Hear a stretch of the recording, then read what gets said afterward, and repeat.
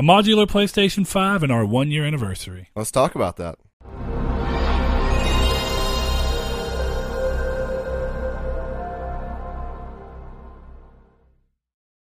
Hello and welcome to Triangle Squared, a PlayStation podcast. I'm your host, Brett Beck, and alongside me, Mr. Saw Bridges, bringing you a lucky and congratulatory episode 52. Uno, a full year. Uno Euro. 1 full year, 52 weeks. That's how we roll. Yeah, man, 52 weeks. Can you It's believe been a it? wild ride. One thing that has Wild been West. made extremely evident to me throughout all this is that with us doing this, time flies by way quicker. Because I feel like what used to, like a month used to take a long time, and I have more time in that But month. now there's 4 of But these now a that I month do almost, this, 3 it's or like, I don't 4. know, there's something about doing it that just makes the rest of my time seem like it's just slipping away. But hey, at least it's a fun use of it. That and all the platinum grinding I've been doing. I will have burnouts by the end of the night as long as the online trophy will work for me. But speaking of that, before we move into that, this is Triangle Squared, a PlayStation podcast. It is. If you've never listened to us, we post to YouTube on video format every Monday at 10 a.m. Pacific and 12 p.m. Central Time. And we post to podcast services like iTunes, Google Play Music, all of that mess, for you to just listen to if that's the way you prefer to do it. And Saul, I closed out something. Yes, sir. Yes, sir. now that we've gotten through that, let's go through, this is going to be like, let's hit our segments and get this going. This is our 1 year. Look, now we can view our first episode of this and be like, look how much better we are now. So anyway, Saul, what have you been playing this week? I've talked to you lightly, but Yeah, we got to hang out yesterday, and that was pretty fun. But spent a lot of time on Divinity 2. now that's the one thing I knew you've been playing. Yep. I stayed up quite a lot on, not last night, because I was playing something really cool last night I want to talk about. But stayed up a couple nights this past week, pretty late playing it. And, of course, didn't play Monster Hunter too much. To the contrary, I normally play it quite a lot, but I played it once or twice with you guys and Ryan and John. But realistically, Divinity, that I restarted Dark Souls 2 just to kind of chip away at the trophies for that, because I know that is between Dark Souls 2 and 3. That is the Dark Souls game that has the least amount of trophies. And, of course, Dark Souls 1, I'm going to get the platinum for all of those since I have it for Bloodborne. Here's your problem. Unless they do a Demon Souls remastered, you're always going to have one that's technically part of the universe. Hey, I'll have all Dark Souls, though, so I don't care. It'll be Dark Souls 1, 2, 3, platinum done. But then you have Bloodborne. Yeah, but if I wanted to... So you have include one of the Soulsborne, Outliers, yeah. but not the other one? Huh? No, I was going to say if I was going to include all the Soulsborne. Soulsborne. I thought it'd be cool to have all the Dark Souls, specifically. But speaking of Dark Souls, something I have been doing on PC, and big ol' shout out to a YouTuber / Twitch streamer, Lobos Jr. He is a really cool guy. I've been watching his streams, and I got this idea for him, but I have Dark Souls 3 on Steam, and I've been kind of playing it off and on for a little bit, but something he did, and something I stole his idea from, and I've been doing, is that you use Cheat Engine, right? I do not know what that is. It is basically a software you can download, and it's you can run multiple cheat scripts and kind of, hack games, per se. And of course, I play this offline because I don't want to be invaded in Dark Souls, but I'm running a randomizer cheat, which means that every single shiny on the ground is random except the key items. And I am doing a use what I see run. So if I see a shiny, I have to pick it up and I have to use that weapon or armor until I get a new one. And it's been super fun. So basically the idea of the whole Pokemon thing where you use a Pokemon until, well, I mean, it's a little different, I guess, where you can catch the first Pokemon of every area that you come into, and then you can only catch that. That's not, you have to catch the first one that you encounter. Except you can pretty much always use Pokemon. You can't always use up things you pick up in Dark Souls because your stats. That is true. So the very first thing I picked up in Dark Souls 3, the very first shiny item, when you walk out of being the spawn, you kill the one little training NPC, and then behind you there is normally a it's like one of the first tier consumable souls that you could pick up in the game. Yeah. It was a great sword. Of course, I did not have the strength to wield that. So I did no damage with it, barely. And so it's really fun. It kind of has you go out of your way and kind of play differently, because I know of shiny spawns in the games, and I know where they're at. But since I did not see them, I don't have to pick them up. So I kind of leave those in case I need them, because he's done this with Dark Souls 1, 2, and 3.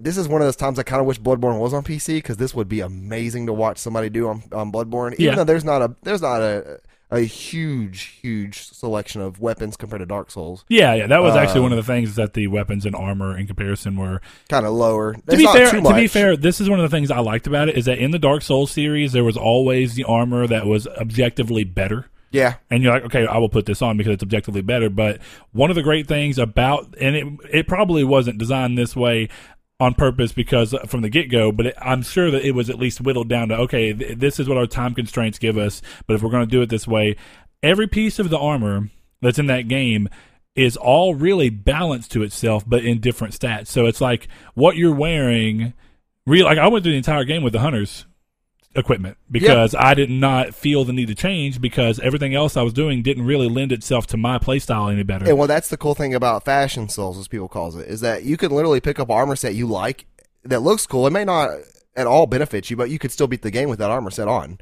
And there, in the speedrun I did, I beat the game using a armor set that you get. It's a full pickup armor set, and I forgot what it's called. It might be the Hunter's Garb, but it's right outside Cathedral Ward. When you get to Cathedral Ward and you're one to the left, and then there's those lantern guys that walk around with the shiny sticks and stuff. Yep. It's over there in that corner next to the tombstones. I pick up that equipment set and I pop that on, and that's what I use that entire run.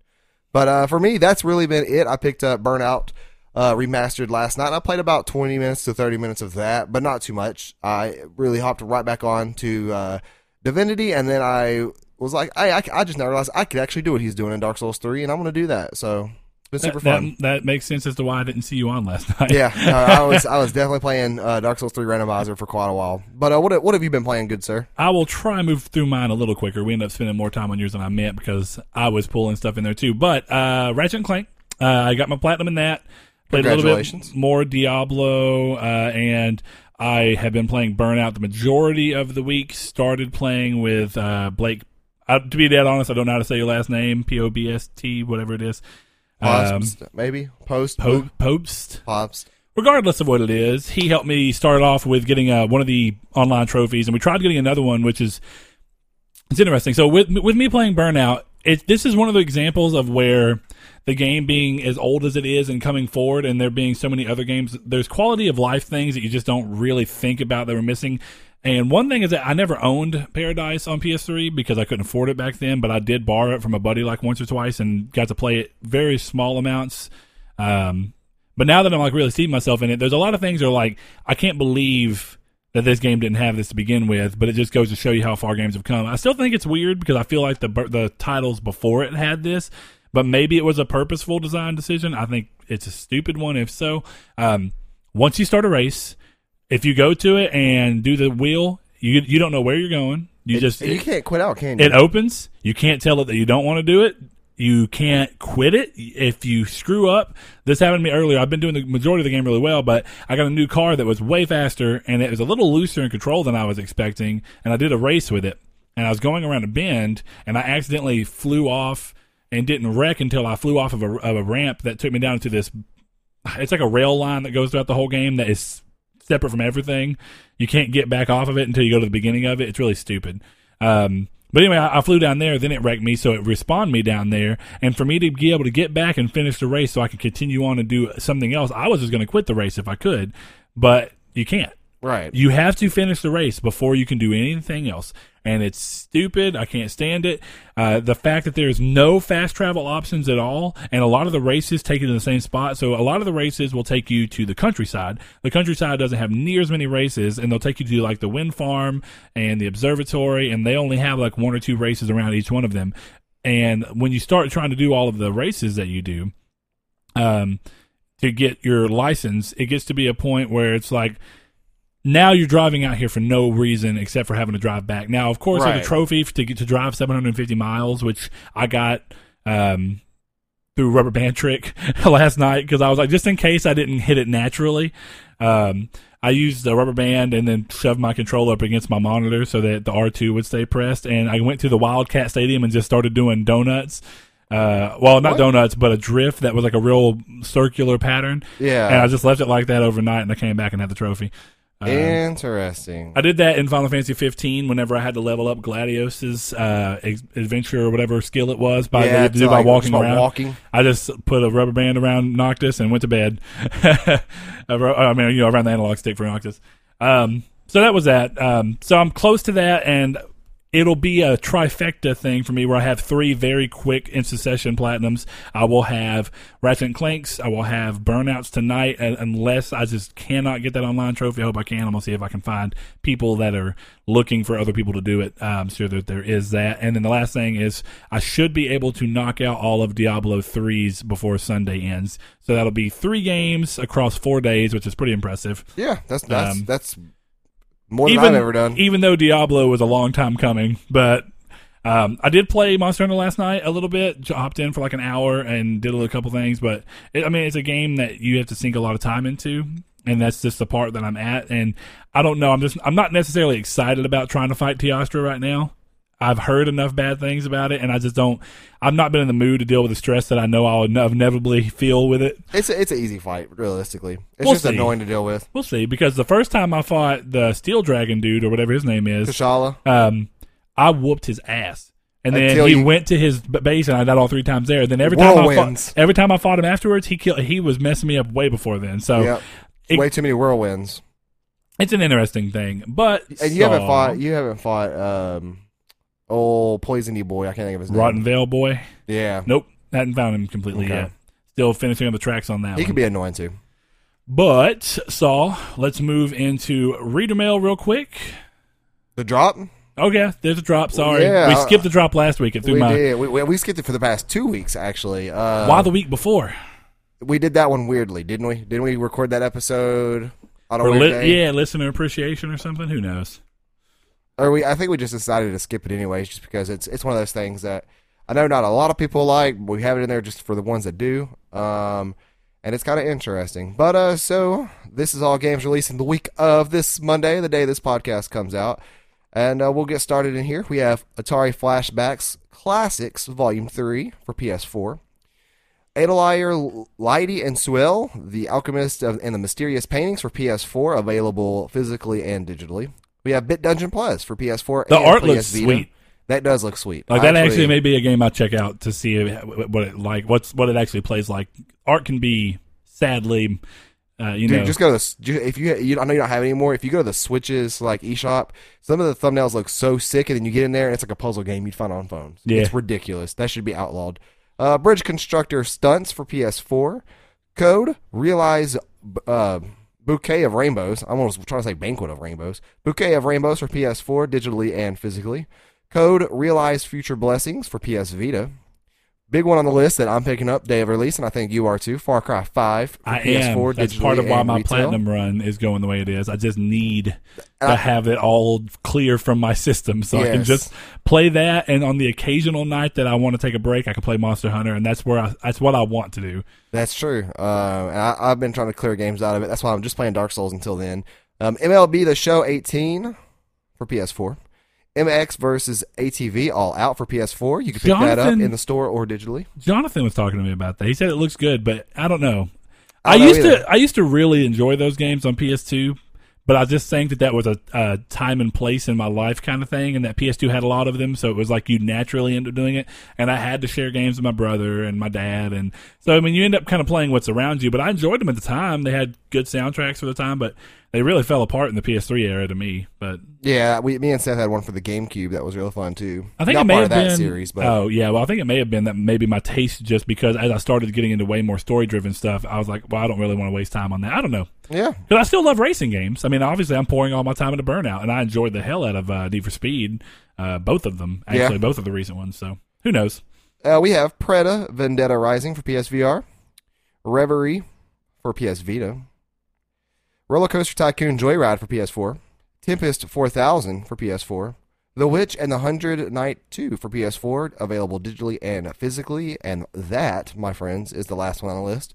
quick little shout out to PS Plus pals. If you guys did not know, we have a Discord channel and or server, and we have multiple channels. We have a podcast discussion. We have a Bloodborne spoiler discussion for those that have beaten it and who have just played through it. You got through it maybe just for free, and you want to talk about the story, come on to that one. But we also have the PS Plus pals, and every month we pick up one PS Plus game, and we play that with everybody in our community, and we chit-chat about it there. So be sure to check it out if you enjoy Bloodborne and you want some chatting to go on. Yeah, and one more little addendum of that is we're still going to have to try, and we're still thinking of the best way to poll games because, as somebody said, Bloodborne was the almost unanimous winner on the Twitter poll, but without the Discord chat itself, there was actually a lot of Ratchet and Clank talk. And even though Bloodborne won, the chat has not necessarily been full of people playing Bloodborne. So it's trying to find, I mean, we'll ask again. I mean, we love that people wanted to say, hey, Bloodborne's great. Maybe they just wanted more people to play Bloodborne, and that's a way to do it. But if you do not feel like you'll be able to participate, then please refrain from voting. I think we'll just do it on Straw Poll next, since that's just create a link, go to the link, click on it, and then it's real easy. We'll figure something out, and we'll probably distribute the link through the Discord chat. That way, even if it's maybe a lesser number of votes, it's a vote that's more pure to what people want in the Discord. So that is going to be our way forward, probably. Oh, and we have a general channel, too. That's just off-topic randomness. That doesn't involve, we don't have to talk about the podcast there, the Bloodborne, whatever. That's, often all about music and other things. Just real fun to jump into. So everybody be sure to check the link in the description for those when you check out the timestamps and all kinds of other cool things down there, which I don't know if we're going to go into it now or we're going to do news now. No, I want to go ahead and do it. Sure, because we'll have another link. Before I hop into news. Another link that is brand new to our YouTube channel. One of the things that we said when we started the show is that we weren't going to miss an episode, that was going to be like, all of these are promises we made to ourselves, that we wanted to continue to make the show better. We wanted to listen to feedback and do what we could within the realm of what we do have the time and the ability to do to make our show better. What'd you miss? I was overnight when Blaze had a film. Oh, sorry. But it wasn't. The show as a whole must have gone on. Yeah, the show as a whole has not missed one. But with that being said, tongue twister. With us starting, we did not want to put the burden of any of the cost on anyone else until we could prove to ourselves and to y'all that this is what we are doing. This is what, we love to do this. This is my main extracurricular thing. I love doing it. I go out of my way to make sure I'm doing it. Saul constantly messes things up. I literally just tilted the controller to there. That's perfect. Viewers who watch on YouTube, let us know. If you're on SoundCloud, I apologize that you're missing out on the fun. Anyway, with that being said, and with absolutely no requests, no specific need from y'all, if you feel like you would like to support us, we have actually decided that it is time for us to open a Patreon. The main point of this for us, the main thing that we are looking for, and we will continue to do it ourselves because we don't necessarily want the cost to come down on y'all unless y'all feel so inclined, is covering the cost of hosting the show on podcast services, so SoundCloud on our RSS feed. Sadly, that is not free while YouTube is, and we get more people and more hits on there. So we definitely want to keep that going. We've already paid to do it again for this year. We will continue to pay for it, however it works. But if you feel like you enjoy this show and you want to support us, you do now have an avenue to support us. It's nothing crazy. We are starting very small with Patreon. We want it to mainly be, hey, do you want to support us? Here's a couple of small things that we can do back for you.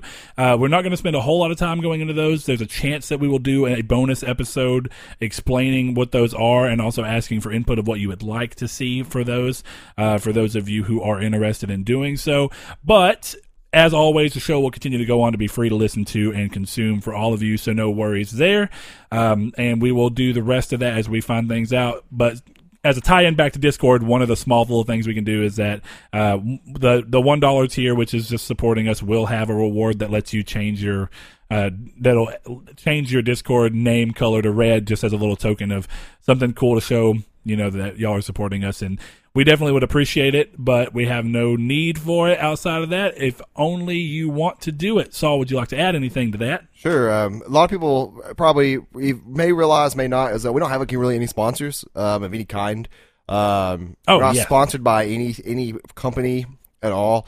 So everything that we've bought, our lighting set, our camera, our mics, all that stuff is actually coming out of our pocket. And so that is one of the things that is kind of going to help us out, that if you think that we're gonna go eat Taco Bell with your Patreon money, that's not what this is for. This is for upgrading equipment, upgrading anything else. You're gonna go eat Taco Bell with Patreon money? No, you're not. I'm not, but Taco Bell's pretty good. I mean, it is good, but yeah. So like, this is just to improve the quality of the show. There is not. This is you're not paying for our vacation to Las Vegas. You're not doing anything like that. This is going into a PayPal that me and Brett both have control over, and that we are going to use for, like I said, equipment, anything that can contribute. You subscriptions to podcast services. A lot of people don't know that's actually kind of expensive. It was what, $140 for SoundCloud that just renewed something like for that. us. But regardless, I don't want to get too much into I that. was just giving my ending words and just kind of saying that we're not running off with your money to go do fun things. And it's just for the better of the show. And like Saul said, we don't have anybody who is a sponsor as of yet. And I'm not going to say that that's not a route that we will possibly see. It just depends.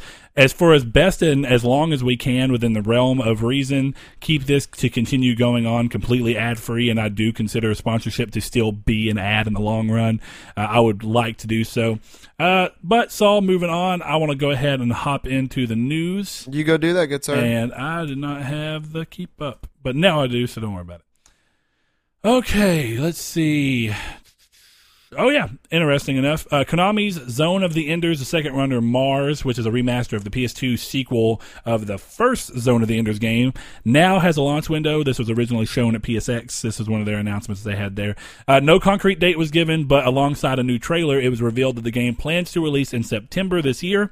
The remaster does or will be 4K compatible on Pro and includes a new first-person VR mode for PSVR, but I don't quite know if it's going to be the entire game or just a small segment like they've done with like Gran Turismo. But who knows?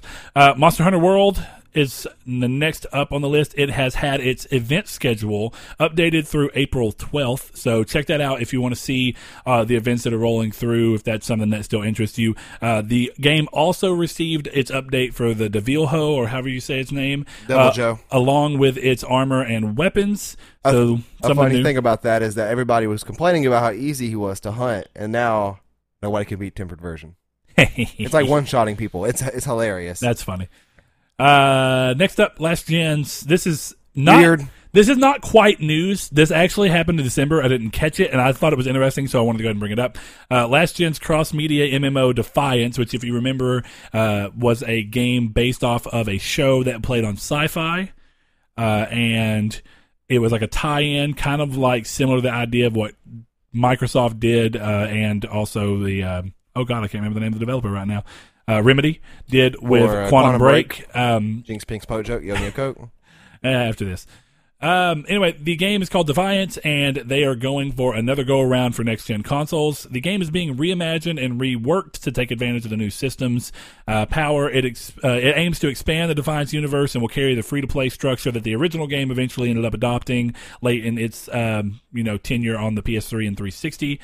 And the game will be called Defiance 2050, which to me signifies that they're going to not only kind of revisit the stuff that they've already covered and break apart, and they've said that they've broken apart a lot of the mechanics to try and make the game more fun and more, whittled down. And I imagine that they're going to completely distance themselves from the fact that there was ever a show around it and let this game just be a game, which is probably what they needed to do. Anyway, a closed beta is scheduled for the weekend of April 20th through the 22nd. If you're interested, signups are happening now. I actually think I may do it just because I never played the original. Such a weird thing to happen. I don't know if that thing still had a very active player base. I would imagine not, but I'm not. I can't be too sure. Yeah, because they were stranded on 360 and PS3, which people were still on there, and it's free to play. So there's definitely a pull to market. Maybe people who were still on those systems are just playing it because it's something free. If I remember correctly, the show didn't do good at all. I don't think so. The show got canceled very early. Right, and yeah. I thought the game performed really poorly because of that, but to be honest, I didn't know numbers. But normally when you see games like that go free to play, at least back then it was kind of considered a weird thing. Now games moving, they go to show that if you do it right, you can stay alive. Like, Elder Scrolls Online is one of them. Or even though I guess Fortnite. It's not free to play, but it's subscription free. So yeah, I was gonna say, like Fortnite, the next thing in news. Yeah, Fortnite Battle Royale. This is just on here because it's ridiculous. Brought in $126 million in revenue through the month of February. Oh, okay. I guess I had You April amount of said something April, else. and I was like, My bad. whoa. Yeah. I don't know why I'm fixing it. $126 million in revenue through February. And It's it absolutely is crazy. still following its 100% free-to-play thing, so there is no ifs, ands, or buts about where that money's coming from. It's not DLC looped in with it. That is 100% pure Russian bots. microtransaction. That is insanity, and it beat out PUBG. And, there's been a lot of arguments going on about the fact that Fortnite is beating out PUBG because they're just getting things done quicker. Yeah, it's free to play, and it's accessible to everybody. They're getting it. They're adding maps quicker on top of the fact that they're free to play. Yeah. They're having, like, from what I've heard, people enjoy the microtransaction items that are available, It's even though like- expensive, more than what PUBG has to offer. So my point being is that it comes down to PUBG's getting beat at its own game, which is unfortunate, but Well, it's $30 on PC, and you have to have a high-end PC to run it, and then it's the same price on Xbox, and it runs like doo-doo butter. So it's like the only thing to do is to have Fortnite just be free, and that it is beating it for a good reason. some reason you saying doo-doo butter makes me think of Big Seth. I don't know why. I think I might have stolen that from him. Maybe. Next thing up, speaking of games that have moved to free-to-play, or at least non-subscription based, buy it once, play it forever, The Elder Scrolls Online, even though it's not a game for me necessarily, has announced a new expansion, Somerset, taking the game to the home of the Altmer for the first time since Arena. That's the very first game in the franchise. Came out in 94. It's been a long time. But the Somerset Isles have been mentioned in every single game since then. So it doesn't matter. I mean, it's always, that's hard to say anyway, because every Elder Scrolls game constantly reinforces the idea that there's the rest of Tamriel around it anyway. Yeah, which is weird because Well, I mean, like, it's a good thing though. It gives you the feeling that Yeah, you're in a big world. while you're limited to the area that you're in, there is more going on outside of you that you'll explore through different titles. I've always liked that. At least. it is cool. It's just weird in Elder Scrolls Online, especially going back to the maps they've made of like Shadenhall in Oblivion. It's like it's not exactly the same. Yeah, and then going to like certain areas of Morrowind, like Verdenfall, and I don't know. That game was fun when we played it. Like, I didn't mind it. do you still have it? Yeah, it just didn't feel like. And you know I what? thought it was fun. You just trying to steal everything you could. I almost am curious if the Morrowind expansion made it way better. I just don't know. Yeah, There was so much of the game that didn't feel right. It felt like, and I said this the other day to someone, and I don't necessarily mean it like I'll never play it again, but from launch, it was awful to me. When they kind of did their, like, a crap load of updates and soft reset everything to an extent, not quite to the extent that Final Fantasy did, but still did it. I did come back into it. Me and Saul both went and picked it up used, and it was more fun, but it felt so close, but also so far from what an Elder Scrolls game should feel like to me, that it ended up feeling like a generic, like someone had just ripped off the style of the games, and by ripping it off, they left the parts that I've always loved just out to sea because they didn't feel like they needed it because they were trying to be quick. I don't know, because like on the surface, when you watch somebody play it, you're like, that's almost Skyrim.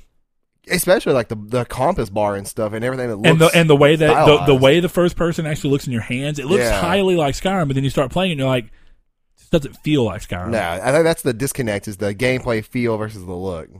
Because I'll still never forget, we were sitting there in one Imperial style city, and like I'm just standing there, and I forgot like I was doing inventory management or something, and I come out and you just run past me, and I'm like, where's he going? And then I look and I see a guard chasing me. I'm like, what have you stolen now? Oh, it was super fun. Anyway, I mean, I'm not against going back to it. It's just, I don't know, man. If we do, it's going to take both of us just going, screw it, let's pick up. I think there's something going on, but I didn't want to put it on here because I didn't have time to research it further. I think I saw something yesterday that was saying if you pre-order this, you get instant access to the Morrowind thing. Maybe it's worth pre-ordering this just to get access to the Morrowind thing, but it depends on if it's a... Didn't we have the Morrowind thing? New. I thought we did. No, we did not buy the Morrowind expansion. We bought just the normal version, which I have sitting over there. Interesting. So anyway, I'm not against trying it again with you if that's something you're interested in. We've been talking about doing an MMO a lot lately and haven't done one yet. I'm still interested in seeing what Terra's like on console. It looked good at PSX, but God Eater 3 got announced today too. I did see that, but not that really interested in MMO-y. me, but still. Fans of car combat racing though, and this is still not that big to me because of Onrush, but that's just because I'm biased. I love MotorStorm. But games that are in the vein of Wipeout or MotorStorm, more so than Twisted Metal for car combat, are in store for another edition in the underused genre this gen. That's the best way I could think to word it because I do feel like there's a big lack of them. Anyway, the game is called Grip, featuring large-scale complex tracks and weapon-based combat to work your way to the front. The game looks to launch in 2018, though no further details were given on a window, like an actual time window for it. I think that looks cool. I'm more excited for the more like Lust Nature style that Onrush is going for than this one. This one's like cold steel tracks that are windy and crazy, which is something MotorStorm had going for it, but it always had some form of nature in it, like canyons in the first game, the like crazy jungle areas in the second game, and the city ruins that are around you. I don't know, it's interesting. Saul, your favorite thing in the world, Tekken 7, has received Update 1.12, finally adding Noctis, your favorite character ever, to the game through DLC purchase.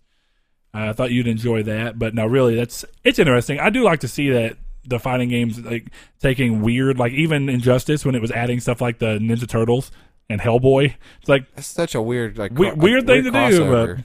But Dragon Ball FighterZ, Broly, and Bardock DLC pack is coming very soon. Bandai Namco have confirmed that March 28th as the release date, as well as announced a free update for the game coming this spring that involves the Z Unions in the game and a competition revolving around them. Not really sure. I didn't mess with the Z Unions in the time I've spent with the game, so I really don't know what that is.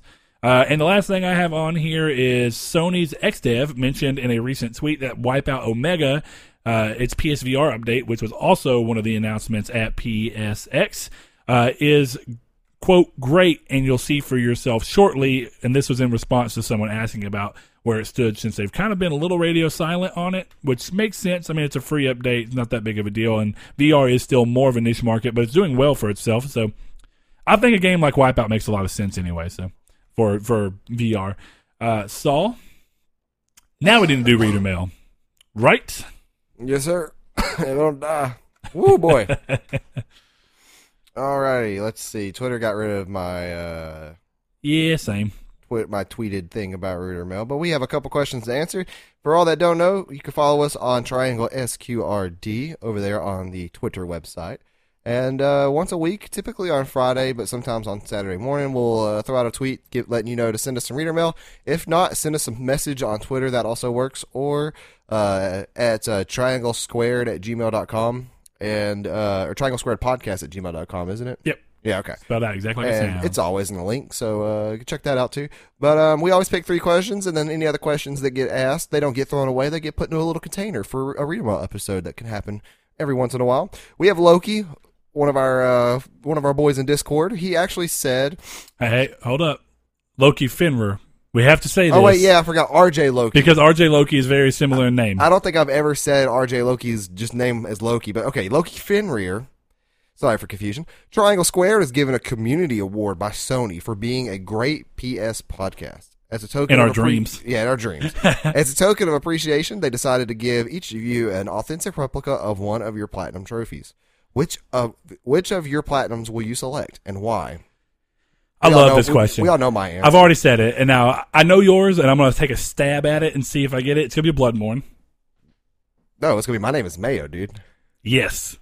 Why not? Right? I know, like that would be hilarious. I might get that. Would actually be funny. I would get the Hannah Montana Platinum and then get that one. What a wasted opportunity. Oh, it would. I would definitely get Bloodborne. Bloodborne's my favorite platinum that I have. I figured you would. This is one of those ones that ever since I saw it pop up on my phone, I've been really trying to think of what I really would want to put on my shelf as my number one platinum. Right, the thing that I'm most proud of that I've done platinum wise. And I've basically come to the conclusion that, and it shouldn't be surprising to you, Saul, and you probably won't be. Take a stab. You want to guess? The Order. No. As much as I love that game. I mean, I love that game, but no. I'm not proud of that. Shadow of the Colossus. No. Good choice, though. I'll give you one more, and then I'm just going to answer. The Last of Us. No, you don't got the trophy for that, or platinum for that. Nope. Okay, go ahead. I used up all my guesses. Terraria. It is a game that took me like 4 to 5 years to platinum across multiple consoles. I played it on PS3, Vita, and PS4, and it took me so long because I kept playing with new people to show them the game and how much I loved it, and then I would restart to make sure that they got the full experience. And every time I do so, I would set myself further back from getting the platinum that I probably could have just done by grinding through on my own account. But I finally did it, Saul, and I'm proud of it, and that's my game. I love that game. I think that Terraria is probably the indie game of the last 10 years. To me, as wild as that sounds, there's been a lot of really good indie games, and that I know that's a really strong saying, but for me personally, it is probably my most enjoyed indie game. For more reasons than there's plenty like Journey, which has a great emotional pull. There's games like Hellblade, which is indie that I loved. I mean, I called it the other day, basically the perfect game for me. It was everything I wanted it to be and more.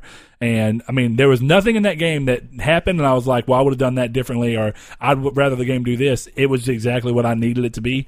So, while those exist, Terraria, it's got literally probably over 1,000 hours of my time, which doesn't seem like a lot to some people when it's a single player game and not, or I say single player, but it's not multiplayer competitive based. So for a game to be that much time in it, I mean, it's impressive, I think. And for me. if you guys have Terraria, they added Moonlord. We still need people to play that with to beat Moonlord. Yeah, 'cause I've not done that, and I wouldn't mind. You better hop on and play it with us because we still have it. Steve Bitto said, what city or region has been underutilized in games, and what type of game would you like to see take place there? I like this question specifically because the South. I like the question. Far Cry 5, which is Montana, days. Which is more central than anything, but it has decidedly southern vibes to it. Oh, of course. I agree. I knew you were going to say that. Yeah. It's got Bible Belt pull to it. I like that. Yeah, and I love religious occult stuff in games, and we're from the South. I don't know if you guys can tell we have an accent of any kind. Be interesting, but I'm sure we do. But it's weird because I'm always fascinated by movies or any media, books or movies or video games that take place in the Deep South. Because didn't Resident Evil 7 take place in Louisiana? Yes. Yeah. So it's like it would be balling to see another game. Did you play horror game from the South? Did you play Infamous 2? No, but I remember watching you play it. It looked murky. It takes place in New Marais, which is based off of New Orleans. Yeah, I could kind of get that. And it has a decidedly southern antagonist. I mean, it's great. It is great. I love it. I like dark southern stuff, though. Yeah, no, this is actually really screwed up, and it plays on a lot of stuff that you'd expect a New Orleans thing to do. You would love Infamous 2. I just know it. I know it. They need to make a remake. I feel it in my heart. But yeah, South. What about you, Brett? Okay, so the South is South and horror. That's a good region. Well. That's a good region. So I mean, yeah, it's hard to pick city because you actually try and think about it, and a lot of the cities that are probably the more interesting cities in the world have been done. I mean, you think about the Assassin's Creed games start to do things like. A lot of the cooler cities that are overseas have been done. London is great, but London's actually been extremely utilized, and I'd say for the most part well. And we're going to see it continue to be utilized with games like Vampire coming up from Don't Nod, the people who did Life is Strange and Remember Me back on PS3. That game looks cool to me. I mean, I at least want to try it, even if it's just to support the developer, because even though a lot of people didn't like Remember Me, I loved that game. I thought it was really cool. I mean, not perfect, but hey, what game is? Life is Strange also great. So seeing them try different things like that is cool to me. Region-wise, and you see games tinker with it, right? But you start thinking about this is more of like an open world thing, or at least a tight narrative driven thing. Because you can say that The Last of Us did some stuff in Texas. It was a part in Austin and stuff like that. If I'm not mistaken, it was Austin. But those are small segments. You're not really spending time in a world of Texas or anything like that. You're not spending time in that. I would never say, I imagine some people would probably say their hometown, but there's no way in hell I'd want to play my hometown. No. Our hometown is boring because it's too spread out because we live in the South. That's the problem with the South. The game has to support wildlife gameplay, which Far Cry does, which is good. It would be cool to see a or horror in Texas. But how? What do you mean how? Dallas and Austin? No. Well, yeah, kind of. Because you have those southern little areas. Every good thought needs the little swampy area that's kind of out on the beaten path, and the big city metro, then the suburbs, all that good stuff. I guess, yeah. I mean, they used to not do that in the older Grand pretty Theft much Auto games, San Andreas. And it's pretty much ever since I quit playing those games, I've not had to deal with that. So I know that 5 has that, but I've not experienced it myself. 5 has it, San Andreas has it. I don't know San about Andreas 4. had it on a super small scale, so I don't know. No, they had the whole Bigfoot thing in the woods. Yeah, and all that but it good wasn't stuff. like a real forest. It was just like a California. It looked like when you go to the hills of L.A. and you can see the Hollywood sign, and then you go behind it, and that's basically what it was. Pretty a little bit of a forest behind it. There's a mountain there, though. It's not in Hollywood. Yeah. I don't have a specific city. I think the South is a good option, but there's already been a lot of games that I've loved, and I know that some people, while I didn't play it, really liked Mafia 3, which also took place in New Orleans. I just started playing that game not so long ago on Steam. Oh, like did you 2 pick it days ago. up? Okay. Yeah, it's free on Humble Bundle. It's Humble hard to Bundle. say. I think that so many places have been utilized. I like the idea of cold, like somewhere cold, and like really, really trying to find an interesting way to utilize ice and stuff into mechanics. But how do you do that and keep it fresh? I don't quite know. But I like the idea of things being different. Historical places are always cool because it's definitely alternate history. And I think that's one of the things that's weird for me. I prefer to see alternate history and let them change things that we already know. So it starts to be a little weird. But good question nonetheless. Saul, I'm going to let you choose the last one. Well, we haven't answered a question from our boy Liam in a while, so I'm going to go with him. And he says, what's a game that you are confident that you can beat the other guy at? Example, I know I could beat my brother at Mario Kart. Brett, what's a game that you are confident you can beat someone else in? See, now I'm taking his question as I'm a player versus player. me and you. Okay. That's the way I'm going to twist it, regardless of if he meant that way. Saul, what game do you, and I know the answer for myself because I don't play it enough, so I don't necessarily know if it's a fair choice. But in terms of games that we actually play a decent amount of, you'd murder me in Halo. I was gonna say Halo 3. You would probably murder me. I'm gonna say like one game gets harder for Saul, but Saul would probably murder me in any first-person shooter game. Saul plays way more first-person shooters than I do. I play probably more third-person shooters than he does, I would say. I'll never forget the self-proclaimed best Halo player in our town, and I don't mean in like our friends group. I mean in our town. A lot of people who played Halo knew of this guy. Challenged me on Halo 3, and I beat him, and then he threatened to kill me. Who was it? I'm not gonna say his name because of how I'll say that his gamer tag was because he goes by his gamer tag. He's one of those guys that goes by his gamer tag in real life. Yeah, it's not. Oh God. Yeah, and his name starts with an F. I'll tell you after. Okay. Joe would definitely know. Joe was there. That's interesting. Saul, the game I think I could beat you at.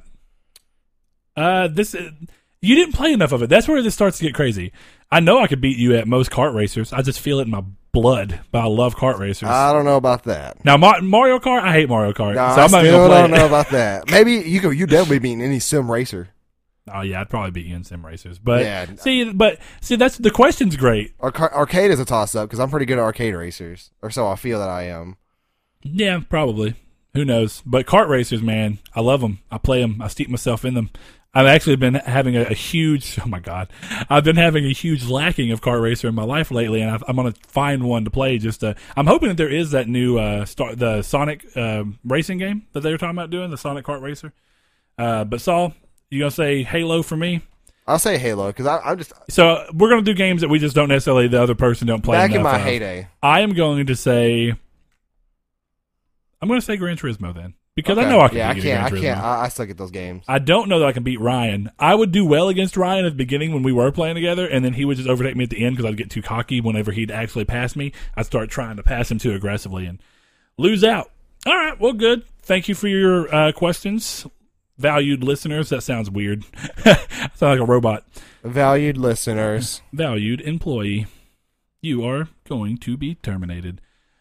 Saul? Getting some video game high school vibes. Oh, man. Bot meets boy. Best show ever. Yes. If you have not watched Video Game High School and it's need still on to. Netflix, I Is don't it? know if it is. I hope it is. If you've not I'm sure you watched can it, watch it on find a YouTube. way. It's funny. Yeah, I'm almost positive the entire series is on YouTube. They free. pretty much have sections that any type of you'll appreciate it as a gamer in general, but there will be like specific genres that you'll really think are just funny the way they're handling. Very good show. Very good show. Yeah, it's indeed. all on YouTube. It's all uploaded by Rocket Jump too, who made the series. Who's also Eddie Wong, or Freddie Wong. Eddie Wong. It's Freddie Wong. It's the really cool special effects guy on YouTube who does a lot of things. All right, Saul. Time to move into our main topic, and do you want to know what that is? I do. I do. Saul, this actually comes from just somebody put it up, and it's actually Nick, one of the guys that we met at PSX. Really fun. Had time with him and his buddy. I can't remember his bud's name for the life of me right now. I keep having problems remembering his name, but luckily I remember Nick. Anyway, he is in our Discord, and he posted something that my initial response was so strong to, because I mean, and I think that my initial response is right. My gut feeling is right on this. But I kind of wanted to go with you and see, because you didn't really chime in on this one in particular. What is your feelings towards this? And what that is, his statement was, he was talking with a coworker, and they thought of something interesting. How about instead of a PS5, Sony makes a PlayStation PC with some proprietary software that lets you play games on it. It would also be modular, allowing users to upgrade parts either with Sony's official product or compatible third-party hardware. Also, they could sell the software OS to people with gaming rigs already built at a lower cost, probably with a controller and other peripherals. They could even bundle in a keyboard and mouse monitor setup for those who want it all. What do you guys think? I know, we'll get it out of the way right now. This is impossible. Like, this is something with between the different operating systems and all that stuff, and each generation's architecture being slightly different, it's impossible to do. So not necessarily, because while it's not an OS, Steam acts as almost an OS that lays over your Windows if you use it the right way. There is a Steam OS. Oh, I know, but that's also, I mean, you're dealing with something totally different when you're doing that. Well, yeah. But Steam, I just didn't know if you were aware. Yeah. But when you're doing that, you think about this. They could have it to be where it's not necessarily an OS, but it's basically a Steam-like thing. I get where it's going with it, and my initial response, I'll go ahead and get that out of the way for people who aren't on Discord, is that on paper, this idea sounds awesome, right? This sounds like, oh man, they won't have to continue making consoles. We can continue to modularly upgrade this so that it moves to the things. More people are getting to play the games. They're going to make more money. That's like some people, or at least some people. I know some people know better for the industry, but some people will think that, they'll have more money. That's not necessarily true, because why I lean so against this when I initially said it is that as a business decision and as a business for Sony, it doesn't make sense for them in the grand scheme, because the idea of them being the top dog with the PlayStation 4 and presumably wanting to continue that trend with the PS5, and hopefully they do, but who knows, they also could just flounder like they did with the PS3. They get too big-headed, they screw up.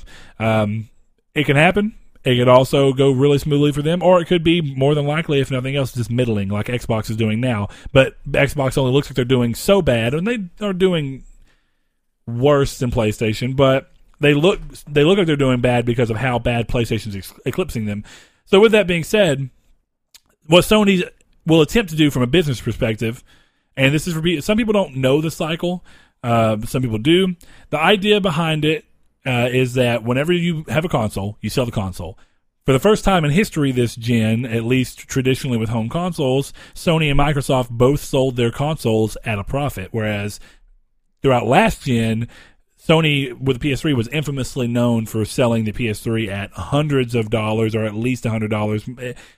Pricing speculated that it was somewhere up in near $800, $900 to produce a PS3, but they were selling them at $600 because of all the advanced technology in them, and they were wanting to make the money up on the tail.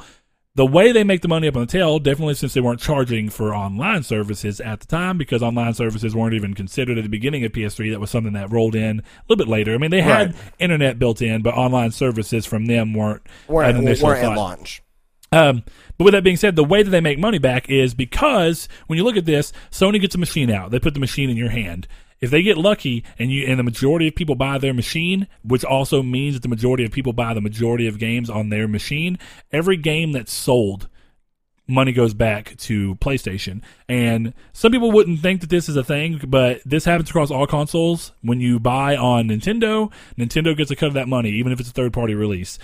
Microsoft, they get a cut of the money regardless of whether they publish it or if it's a third-party release. And that comes down to the fact that basically it's because they're licensing the games out to play on their consoles, and they are charging a fee for them to be able to sell the game on their console, because while game makers can make games all day long, they don't have anybody to sell them to if they can't get them on the PlayStation or the Xbox and the Nintendo. If those didn't exist, there'd be less of a market for them to do so, definitely within the casual player base. So the idea is that Sony provides a console that people play, so a place to play the game that they're developing. They charge a fee for the games to be put on their console, and then every time you buy one, they're making money. Every game that comes out with them, they get a cut of every game sale.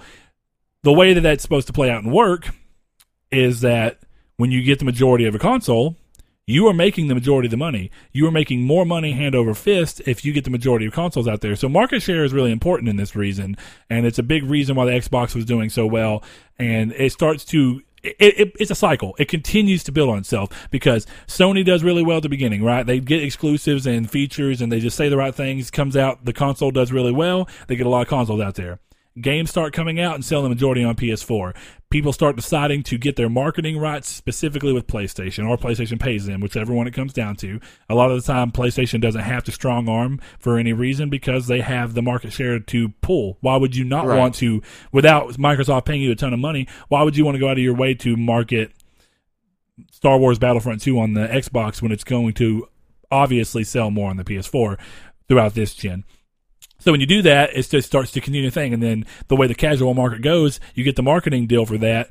People who don't steep themselves in gaming culture will think when they see Red Dead Redemption 2, which may be the one game they really want, they'll think it's PlayStation exclusive because at the end of the commercial or at the beginning of the commercial, they see a PlayStation logo. Yep. And people don't think it's that simple, but it is. People start to go, well, why is that game... Like, when I worked at GameStop, people are like, man, I can't believe the new Call of Duty is Xbox exclusive because all of the marketing deals with their Xbox. It's like, no, they're not Xbox exclusive. They're just Xbox has the market share required and the money required to get this out there.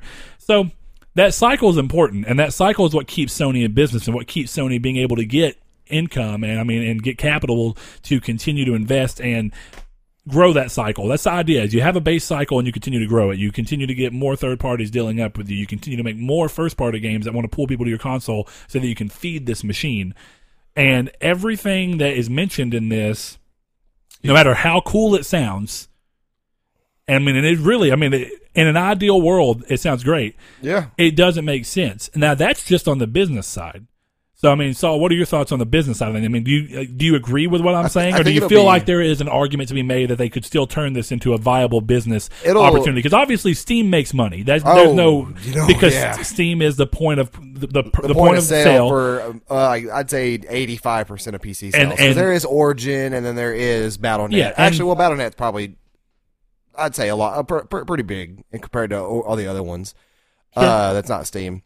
But, I think that it's definitely going to bring some people over who are, maybe PC gamers who have console friends who they'll say, oh, well, now I can plug in my keyboard and mouse and play Battlefield with them instead. Yeah, I could do that instead of, playing it by myself on Steam, if it comes down to that. Or say the people who finally realize that there is a graphics card attachment that you could buy, or a brand new graphics card that you could pop in and get a guaranteed 60 frames that's an extra $200, then sure, yeah, that'll work pretty fine.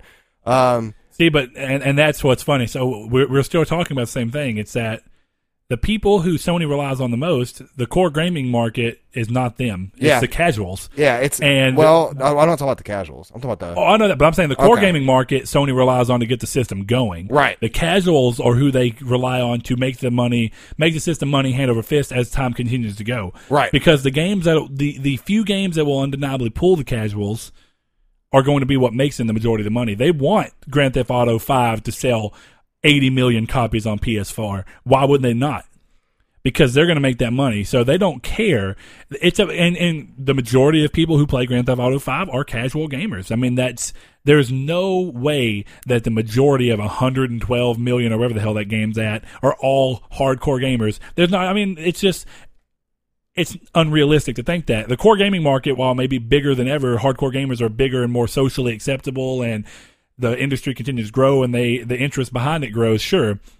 But casuals are important, and the people who... I still have conversations, a lot of people will go, oh yeah, I got an Xbox One, but I just play Call of Duty every year, or I just play Grand Theft Auto or Madden. Those are important. They help get the consoles out there, and then that will also start to help getting people to bleed over into core gaming. Like I'll tell you, one of my coworkers started... He would play just sports games, and now he's played The Witcher, Final Fantasy. He's played games that are bigger, sure, but it started to branch him into games that normally...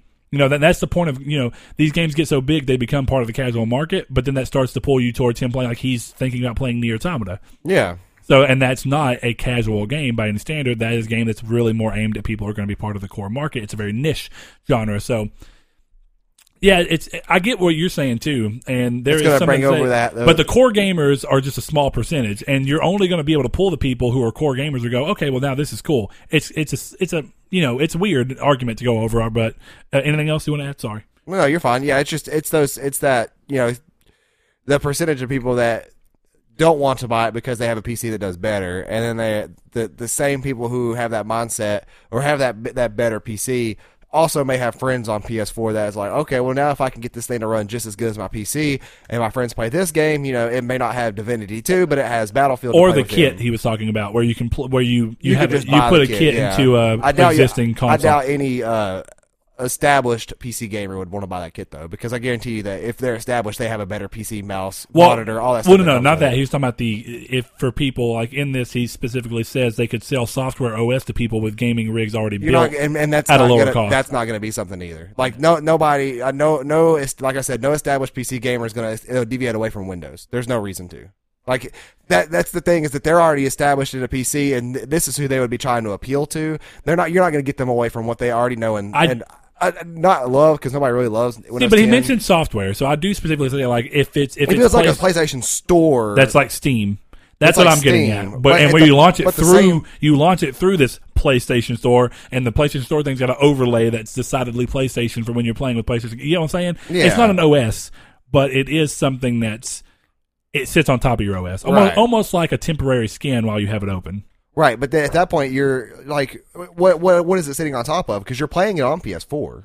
No, you're playing it on Windows, but see, you would be. It doesn't make sense though, because it sounds like you're kind of thinking about what he's saying as like a cross between, which I guess would be possible between PS4. He's saying that the new console is just a PlayStation PC, and forever on it'll be a modular thing you continue going on, and you play with each other. And I mean, maybe you can play with PS4 people, but that's why he's talking about they sell the PlayStation PC for people who don't want to build their own console because they don't know how to. I mean, they don't PC because they don't know how to. But then for people who have established gaming rigs, they can buy this little thing, which is buying's weird. See, maybe if they have a kit with a controller, if you wanted to get the specific PlayStation controller they've made for this, but you can't make because of the consumers that buy on PC, making the storefront and the playfront like Steam is, you don't pay for Steam. No, it's free. Steam makes money on the back end. Sony would have to adopt if they went this route, they would have to adopt a similar method. Well, not only this is that the problem is not necessarily the wording, but it's also nobody's going to buy a PC that is a PlayStation PC. Like, all it would be PlayStation branded and see that what I'm still thinking modular and still updatable. He's wanting to do this. That's what I thought, because instead of a PS5, this would fail. Yeah, guaranteed. And see, there's a lot of reasons. Do you want to kind of wrap your business end up here? Yeah, I'll wrap my business end up, and I'll just say that what I am in my mind, I'm not going with a PC version. I'm just going with a modular PS5 that can accommodate different types of gamers. Okay, so you're flipping the script on what could be at least a version of this, but still pulling it decidedly more towards a console, and how you think that may. So we basically agree that the model that he's actually proposed, while it sounds great on paper, really cool. Yeah, it's a really cool idea. It just won't succeed. Like at the end of the day, from a business side, it won't succeed. Yeah, and I mean, and then on a gaming side, at the end of the day, I really don't understand like the mindset of people who would want to buy this, because I'm not like, I don't mean to sound like offensive or anything, Solitary Red. Like we've talked before in Discord, and I'm not insulting you or anything, but and this is something I've thought of, and I've mentioned to you before. It'd be cool to have a modular PS4, and I could upgrade to. But a lot of people at the same time that there's a big misconception about building a PC. Are we moving away from business now? Because this is what I wanted to get into. Said this. Okay, go ahead. So there's a big misconception about PC, and it's really a big adult Lego set. Like it took me 45 minutes to build my PC. And it's, you throw your motherboard in, you screw it in, and then everything pops into the motherboard. It's that easy. You're not soldering anymore. You're not doing any of that wild, crazy thing. And inevitably, that's what the PS5 modular would be. You're still going to have to open it up, pop out the graphics card, and pop in a brand new one. I don't think there's any possible way to have it an external upgrader attachment. There is a couple of laptop upgrades that you can buy that you can connect through your laptop and actually make it stronger. Like I've seen them too. Is it a NVIDIA one, or it's a brand? Maybe Asus. I can't remember, but you plug in a graphics card into it. It's like almost like an external graphics system, yeah. And something like that would be cool, but it'd have to be a decentable size to keep in your home entertainment system. It'd have to be able to stay cool around that. Something like that is definitely cool. It's just, I think that the main reason to do this is to entice the people who want a higher performing machine, in which if this is the PS5, it should already be higher performing than the PS4 Pro. But what I like about the idea is the customizability, is that you could talk to people about, oh yeah, mine has this graphics chip from NVIDIA in it. Oh yeah, mine has the one from AMD. It plays this game like this. It's at that point almost a PC. If but it's a PlayStation. The only thing I would say about that is if it's modular, it will not be from two different manufacturers. Sony will get with one manufacturer who has a chipset that's consistent or whatever, and we'll go through that. Now you could say I've got it won't be quite like a PC, but you can be like, oh, I've got the Pro Plus graphics system that you plug in. Yeah, it won't be like the 1066 gigabyte. Like, you don't have to remember all that stuff. Yeah, no, it'll be thought out names. I mean, this is all hypotheticals if this is what happened. Oh, yeah, and we could still be wrong, but I get where you're going. It's like the idea of being able to kind of say that he's going to have a ball with it and do so. I mean, this isn't talk about what's actually going to work. This is talking about weird ways. Almost like a dream world. But see, it's funny that you say that, because you say it's like you like the idea of the customizability. But here's the biggest thing. You are somebody who already is into the idea of the PC market. So doing that on the PC side, on the console side sounds great, right? A little redundant than anything. True, because now you're taking away the point of a console. The point of a console is to be easy. So plug and play. Similar to what you're talking about, this is where I was saying the other day too. One of the other barriers is that, or one of the other reasons I don't think it's a very viable platform to move onto, is that with the casual market being so important, and even some of the core gamer market, because there's a lot of people that are core gamers that still don't play on PC, or nor do they entertain the idea of PC, who still, as you start to get close to this and you announce it, how do you market it to where it's going to be, if they know that there's this upgradability to it, it automatically starts to make the machine seem too complicated and too complex and not plug and play nature. Yeah, and now my system will be inferior too quickly, way more quickly than even when the Pro came out, because now there's multiple ways to improve it. And all that's maybe huge. Maybe I don't feel like I know how to do it well enough to make it easy to do. Even if they try and market easy, it's just, it starts to pull away. What I'm basically going to say is, let's just say PS4 goes this route, or PS5 goes this route, right? They become this modular machine. Then Xbox, by contrast, were to come out and say, hey, we have just a really powerful console that we have just one console of. It's plug and play, quick and easy to do. It's what you've loved forever, but it's still continuing to evolve to what, as times change. But it is a console experience. I am of the mindset that the Xbox would perform better because of its more clear marketing. And there's too many misconceptions, too. Like, people think that a PC is inferior every 2 years. That's just not the case. Brett's PC is like 3 years old. 3 years old, can play 4K games at 30 frames per second. It's like, his PC is stronger than his PS4 at this point. It's just like, it's 3 years old. Like, my PC is going to last me well longer than 3 years at 1080p. And that's just the thing, is like, it's a huge misconception of, oh, well, this new thing's out, mine's inferior. No, like, there's no such thing as inferiority in PC unless it just doesn't run. Unless it doesn't run at what you want. There's inferiority, but getting lost in it's just pointless, because there's so many configurations. And when you start to do it on console, yes, the idea of modularity that's controlled through one, Sony would be the controlling factor of what comes in. They would be the ones responsible for marketing it in a way that is palatable, or palatable for people. And when you start to do that, what? I was like, wouldn't it suck if the PS5 came out like this and then people just bought it for cryptocurrency? And then, the price of the PS5 was $1,000. Yeah, regardless, I think graphics card go down, which is great, and then that's a good time to get into PC gaming. But my point being is that the clear marketing is, and I say that even with the Pro out on right now, because the Pro has its own clear marketing and the PS4 has its own clear marketing. And it's just two. See, if they start to introduce, and like someone else said this, I think it was World In actually said he wouldn't mind like the idea of a Pro 2 before PS5 or something like that. I may be wrong if I'm misquoting. I'm dead sorry. But no, I do not want to see that, because in my opinion, you start to get away from, again, now you have three different markets on this console, and they're all, where does the marketing between the Pro and the new Pro go? Or do they abolish the old Pro, or does the Pro become the de facto PS4? These are way too many things to deal with. I do think it'd be cool if on launch of PS5, PS5 Pro will launch with it. Only reason I don't is because you would be paying a ridiculous amount up front, whereas if you waited 3 to 4 years to release the Pro, you make a much stronger machine, but at a cost that launches so similar to what the original one came out. How crazy would it be if the PS5... Someone else has mentioned that, though. I mean, I don't think it's a terrible idea, but I think for cost reasons it wouldn't work. I mean, it could... and it splits your user base to it. Not realistically. Because in this day and age, in this current age right now, even in 2 years, there's not much that consoles can do that is going to be revolutionary. Like, you're not going to get 4K and 60 frames in 2 years at all and be affordable. So, I don't know about that, because that's a lot of that comes down to die sizes and what they can get on a chip that fits in and how easily they can cool it, and how cheaply they can get it into a box. That's just the thing, though. Is like, now, don't get me wrong, that's not the end that I'm good at. I mean, I don't pay I understand specs for the most part, and I keep up with them, and I understand why the PS4 was a better console at launch than the Xbox One was. There's some things the Xbox One had, like a slightly higher clock count. These are things that, I understand. I get what's going on. I understand how to build a PC. I've done it. But still, it starts to muddy it too much for me. And that's going to be my end of the argument here. Or not even argument. My end of this hypothetical.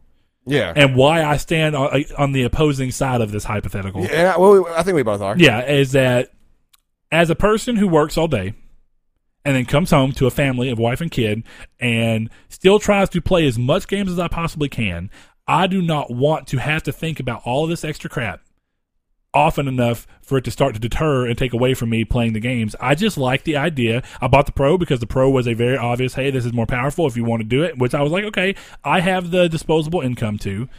I wouldn't mind doing it, and I'm already wanting a new TV for this game room I'm building anyway. I will need a separate TV. Let me go all in and get it all. The one out there? No, here. Oh, okay. No, I'm saying like when I built this room, okay, yeah, I didn't mind going to the Pro because I was like, I'm building this new thing. I need a new TV. Your place. Why not go up with the PS4 Pro if I'm already buying a new TV? If I'm going to buy a new TV, I might as well get 4K HDR. Yeah. These were all these things that I saw. I was like, I'm going to do it. But past the Pro, I don't like the idea of constantly having to think, well, this game's going to perform even better on this one. Do I really want to go up to that one? This game is even more, because, the Pro is one thing, and you see games being optimized for it. Some games actually end up optimized worse for the Pro, and in some people's opinions. Well, I mean, World Ends talked about it, and I do get what he's saying. Sometimes games actually run at a lower frame rate, even though they're at a higher resolution. But then because that's the trade-off. You get the higher resolution, you're gonna get lower frame rate. So it gets to be weird. But by the way, I don't know if it's everywhere, but like super sampling mode enabled on Monster Hunter on my PS4 causes frame drops and bad ones. Wow, yep. Really? So that's that. Well, hold on, but you shouldn't have super sampling mode on because Monster Hunter automatically supports super sampling. That's what I'm saying. No, you have to go in and click the option in 5.5 to turn that feature on. I know, but just so you understand, the reason that option's on there for system wide is because early on, never before did I, unless it's a Monster Hunter update. It may be that you have it on a game that already supports it natively in the development kit. But never, I was gonna say never before did that feature pop up, super sampling mode. Yeah, I'm sure, because now it's a feature wide, and if you've turned it on and you go in, it's like boost mode, right? Yeah, boost mode makes some games perform worse. But I've been getting terrible frame drops. That is interesting, but I mean, I wonder if it was with the update that came out like 2 weeks ago on Monster Hunter now. Because now that I know super sample has always been a thing. Yeah, no, because I definitely did not notice a difference. Again, we rely on people to keep us honest, but as far as I understand, and like when me and World M had the conversation, I already said this anyway, there was a couple of games early on when the Pro first launched that the developers were giving the Pro enhancements on a development kit for the Pro that did not have super sampling built into the development kit, right? Yeah. And now it's more complicated than that, but this is the dumbed down version of explaining it. Since then, Games that have had this newer dev kit that automatically has super sampling supported, the games automatically do it if they can. It just doesn't notify you. The system-wide super sampling happens on games that are old enough that had Pro enhancements but did not have the super sampling. That way you get it on those games too. Well, see, and now I'm sad because when Blaze was complaining about frame drops, and I'm like, I've never seen one. Now I do, and now it makes me mad. And it's only in certain moments, but like I'm telling you, I just turn the super sampling off if I were you. That might be a thing to do, yeah. Because I went in and turned it on the second that feature came out. But to end the conversation on my side is that, like, it's really cool. And I have an idea. It would never happen, I don't think. And even if it did, it'd be much more limited to what we're thinking it will be. But yeah, and then see on the other side of the coin from Brett is that like I am not only a PlayStation enthusiast, obviously I'm a PC enthusiast, and I'm a tech enthusiast. That's why I want to leave it, because I love PCs, but I don't play games that many. I would honestly love to build PCs for people. I like going into PC game options and stuff and checking all the stuff to customize it. To be fair, I liked doing that. Like, remember when I was showing you it was Vanishing of Ethan Carter, and I was running at a 4K 60, and I was like, look at this. Yeah, and it was good. It's fun. It's fun to realize how crazy this technology could push that and be like, wow. And in a made up world, I think that is a thing that would be really cool to see, because I picture it to be like maybe twice as tall as a PS4 Pro is, but then have like these modular blocks that you just trade out. That'd be so cool. Yeah, that's how I think it would work. But as a tech enthusiast, that would be super cool. And that's how it would be cool to work. But that would never be possible because that's not how any computer components work. You still would have to screw them in for stability. Well, the idea could, and it could be like, how you clip, you don't screw, but you can clip your processor down. Oh yeah, it's use the tension bar. The same goes for RAM. You pop your RAM into your so you could do it. Whatever they're called. You can basically have sets where you set it and it'll have. But some graphics kind of tension. cards, you do that with graphics cards. You still got to screw them into the back, so that's true. They're got to be stable. I think it's a cool idea. I don't think it'll ever happen. I think it'll be cool to see it happen. But realistically, just play what you want to play and play it how you want to play it. That's agreed. And I will say that to me, it is more not going to happen from Sony's business side because it doesn't make sense to them to basically they're gouging themselves out of the equation in a way that's unnecessary for them. Now, if the market starts to push that way and they have to, maybe we see a change. GameStop is a company that continues to have to try and update itself and diversify and change itself to fit in with the times. But Sony's not there right now. Sony doesn't need to do something to try and get ahead of people when they have a smart, obvious path forward that's doing well right now. Ride the wave until things start to get rocky. If they get rocky and the solution seems to be somewhere in that ground, then start to figure it out. Then start to figure out what's the best way to do it. But don't fix what's not broken. Yeah. And you have a great market that's supporting you as a company, specifically PlayStation. That's what we're talking about. Why would you change it up that way when they're not fighting against you?